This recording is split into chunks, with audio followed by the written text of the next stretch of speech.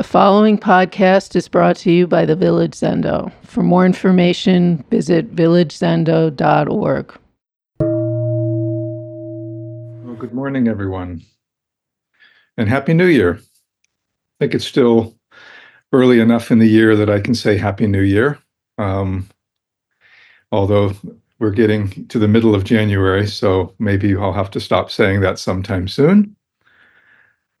This is the time of year when I think about New Year's resolutions, although because it's getting close to the middle of January, it's also getting close to the time of year when I'm starting to forget about any resolutions I might have made on December 31st or January 1st, which is why I wanted to talk about them. My attitude towards New Year's resolutions has changed over time. I don't know what your attitude is.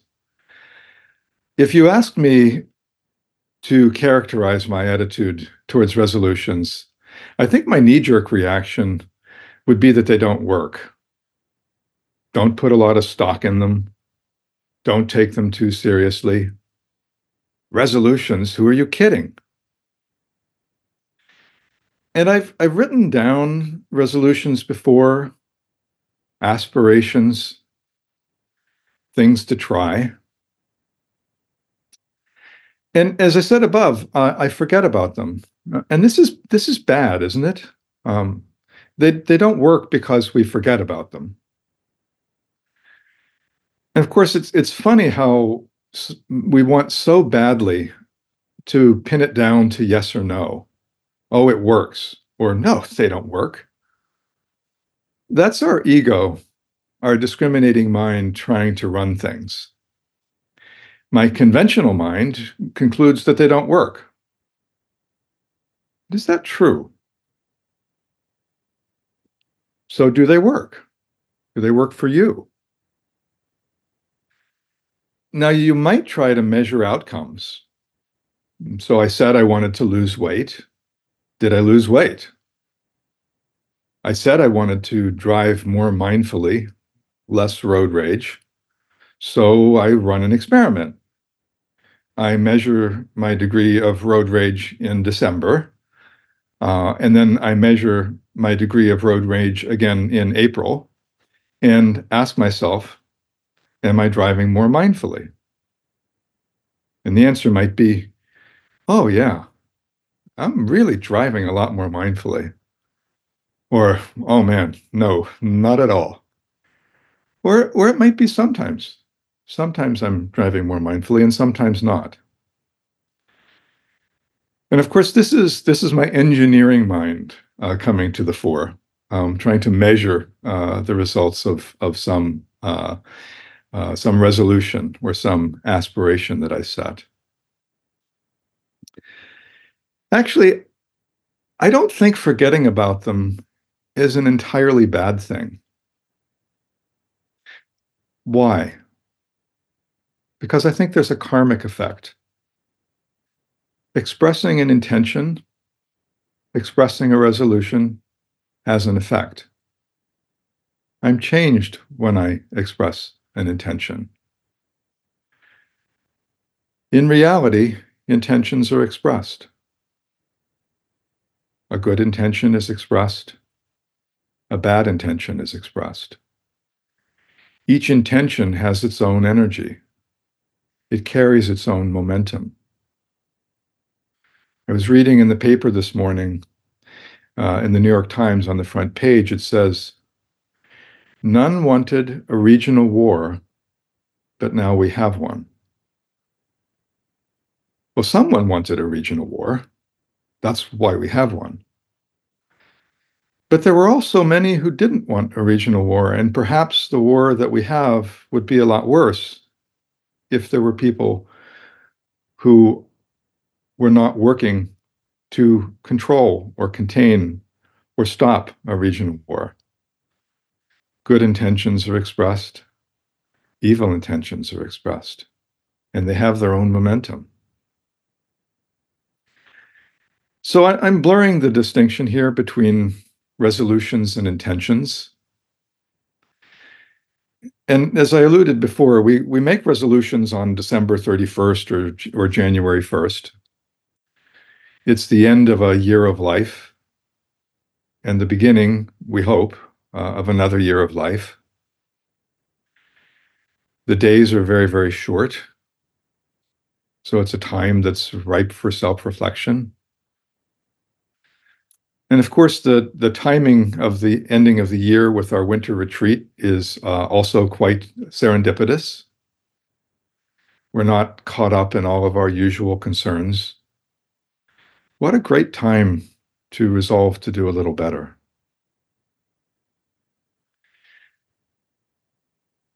But if you'll allow me the liberty of blurring intentions and resolutions, I'd say that we make resolutions all the time. We express intentions all the time. If we're awake, if we're not on autopilot, our resolution intentions are expressed at a moment of time. And there is some indefinable but real cosmic consequence. So what if we were to think of resolution intentions as being time, as time being?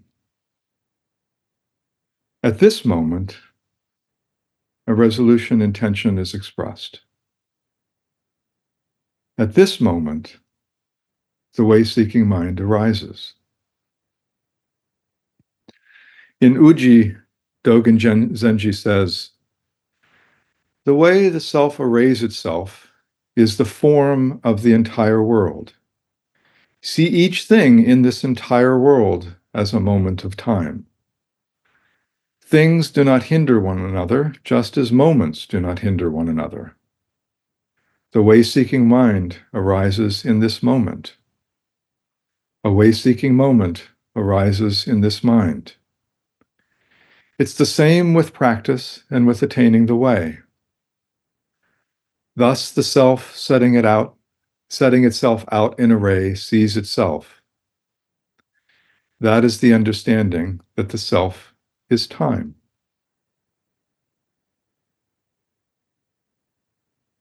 A way-seeking moment arises in this mind. It is the same with practice and with attaining the way. And so what is practice? Of course, I think our practice is the conscious returning to our intention. Every day, we sit on the cushion and we chant the four vows, or we chant the Gatha on opening the sutra. Every day, if we do this, it's returning to our resolution. It's returning to our intention in this moment. An intention is expressed as a thought, or perhaps actually an intention exists before thought in my mind. It changes my actions in both profound and mundane ways. I walk into the kitchen, the garbage stinks. I express the intention to take out the garbage when I have a chance, and then I take out the garbage. Sarah keeps sending me articles about how bad alcohol is for us. The myth of a glass of wine a day being good for you is apparently not true. Sorry, have to break that to you. And she also sent me an article about not drinking alcohol in January, just to make that commitment for the month of January to drink no alcohol. And doctors have studied this, and that commitment for that month actually changes the long-term behavior after the month of January.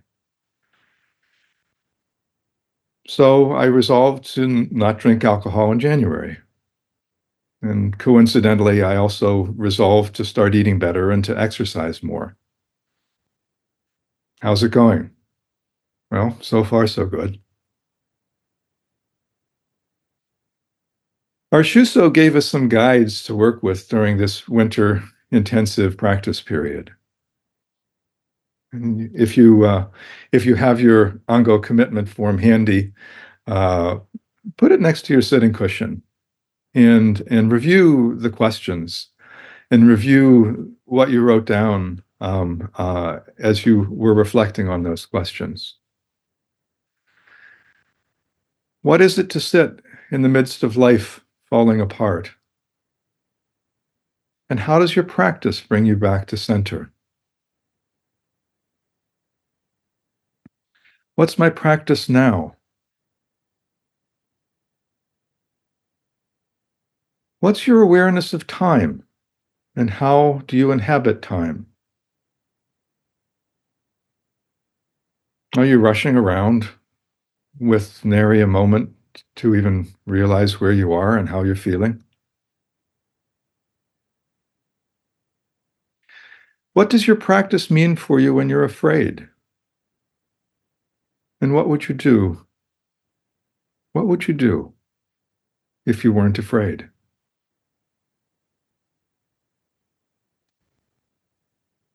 And what's the koan that you're living right now?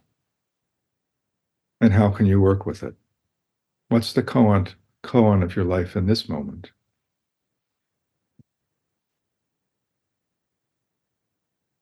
Now, when we think about resolution intentions, I also think about our vows. And where do our vows come in? So a vow is like it's like setting a direction. Our vows point the direction. They're the finger pointing to the moon, reminding us who we fundamentally are, our true nature. And our vows are important. And I think our vows are important because our tendency is for discriminating minds to make shit up. I mean, we project our self-centered views onto the whole of reality. And the shit that we make up is not the same as reality. As bodhisattvas, our vow is actually to return to the reality of life again and again. And this is what we do in Zazen. We return to the reality of life again and again.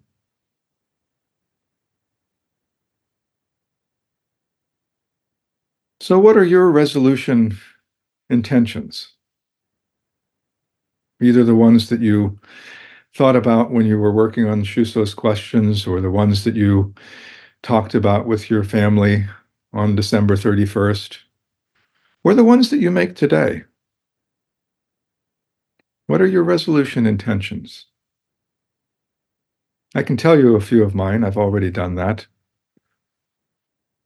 I want to read more and write more every day if I can. I want to practice more consistently, study the Dharma. I want to support my Sangha, offer interview, help with the website, give a talk, visit the prisoners at Sing Sing. I want to make sure that I make time to do things with Sarah.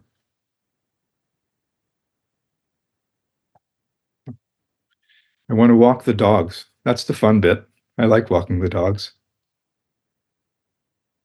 Eat better, exercise more, no alcohol in January. I want to explore. I just want to explore this life. I want to explore the town that I live in.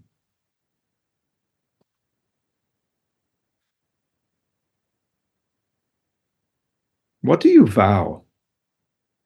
What are your vows? What do I vow? To save all beings. Sometimes this expresses itself in ways profound and sometimes in ways that are pretty mundane. Maybe I refrain from shouting at the customer service agent. Not always easy. Avoid unwholesome thoughts, talk, and action. Avoid that which is unwholesome. that which increases suffering. The three pure precepts are avoid evil, practice good, and practice good with others. The Zen peacemaker order version of them is, I vow to do no harm, I vow to do good, and I vow to cultivate the awakened mind for the sake of all beings. Those are pretty good vows. I vow to bear witness. I think it's very easy to live our comfortable lives, or it's very easy to live our uncomfortable lives in complete ignorance of the suffering in the world. We compartmentalize, focus on ourselves. We block it out, either because it seems too much, or because we feel powerless, or because we tell ourselves that's not my problem. Gaza, Ukraine, or food insecurity in my own neighborhood, in my own town. The lies we hear from the political class. We vow to bear witness, which means karmic consequences. We will take action, whatever small action we can, to alleviate the suffering in the world. The Zen peacemaker order version of taking refuge in the three treasures is, I will embody not knowing, thereby giving up fixed ideas. I will bear witness, opening my heart to the joy and suffering of life. And I will take loving action, arising out of not knowing and bearing witness. These are pretty good vows. How about be present? Just be present. When we're truly present, not wrapped up in our own storyline, the shit that our minds make up, we have a chance of acting for the sake of all beings. So I'll end with a poem, a moment of being present in my life. And I hope that it inspires you to reflect on your resolution intentions, to renew your vows, and to be present to this life. Here's the poem. Light and dark, tree trunks, damp and dark on one side, snow dusting the other. The dogs walk on ahead, snouts pressed into the snow. 1, 2, 3, 4, 5, the mark left by their pads in the snow. The sound of their pads in the snow. And then the click, click of snow hitting my jacket. A brown dog bursts into my field of view. It's Gunner. The dogs run up the hill. The whole family is out for a walk. 3 girls dressed in pink, purple, and blue. A jet flies overhead. Civilization just there within reach, the hustle and bustle. While we, in quiet solace, walk through the forest and bathe in the forest snow.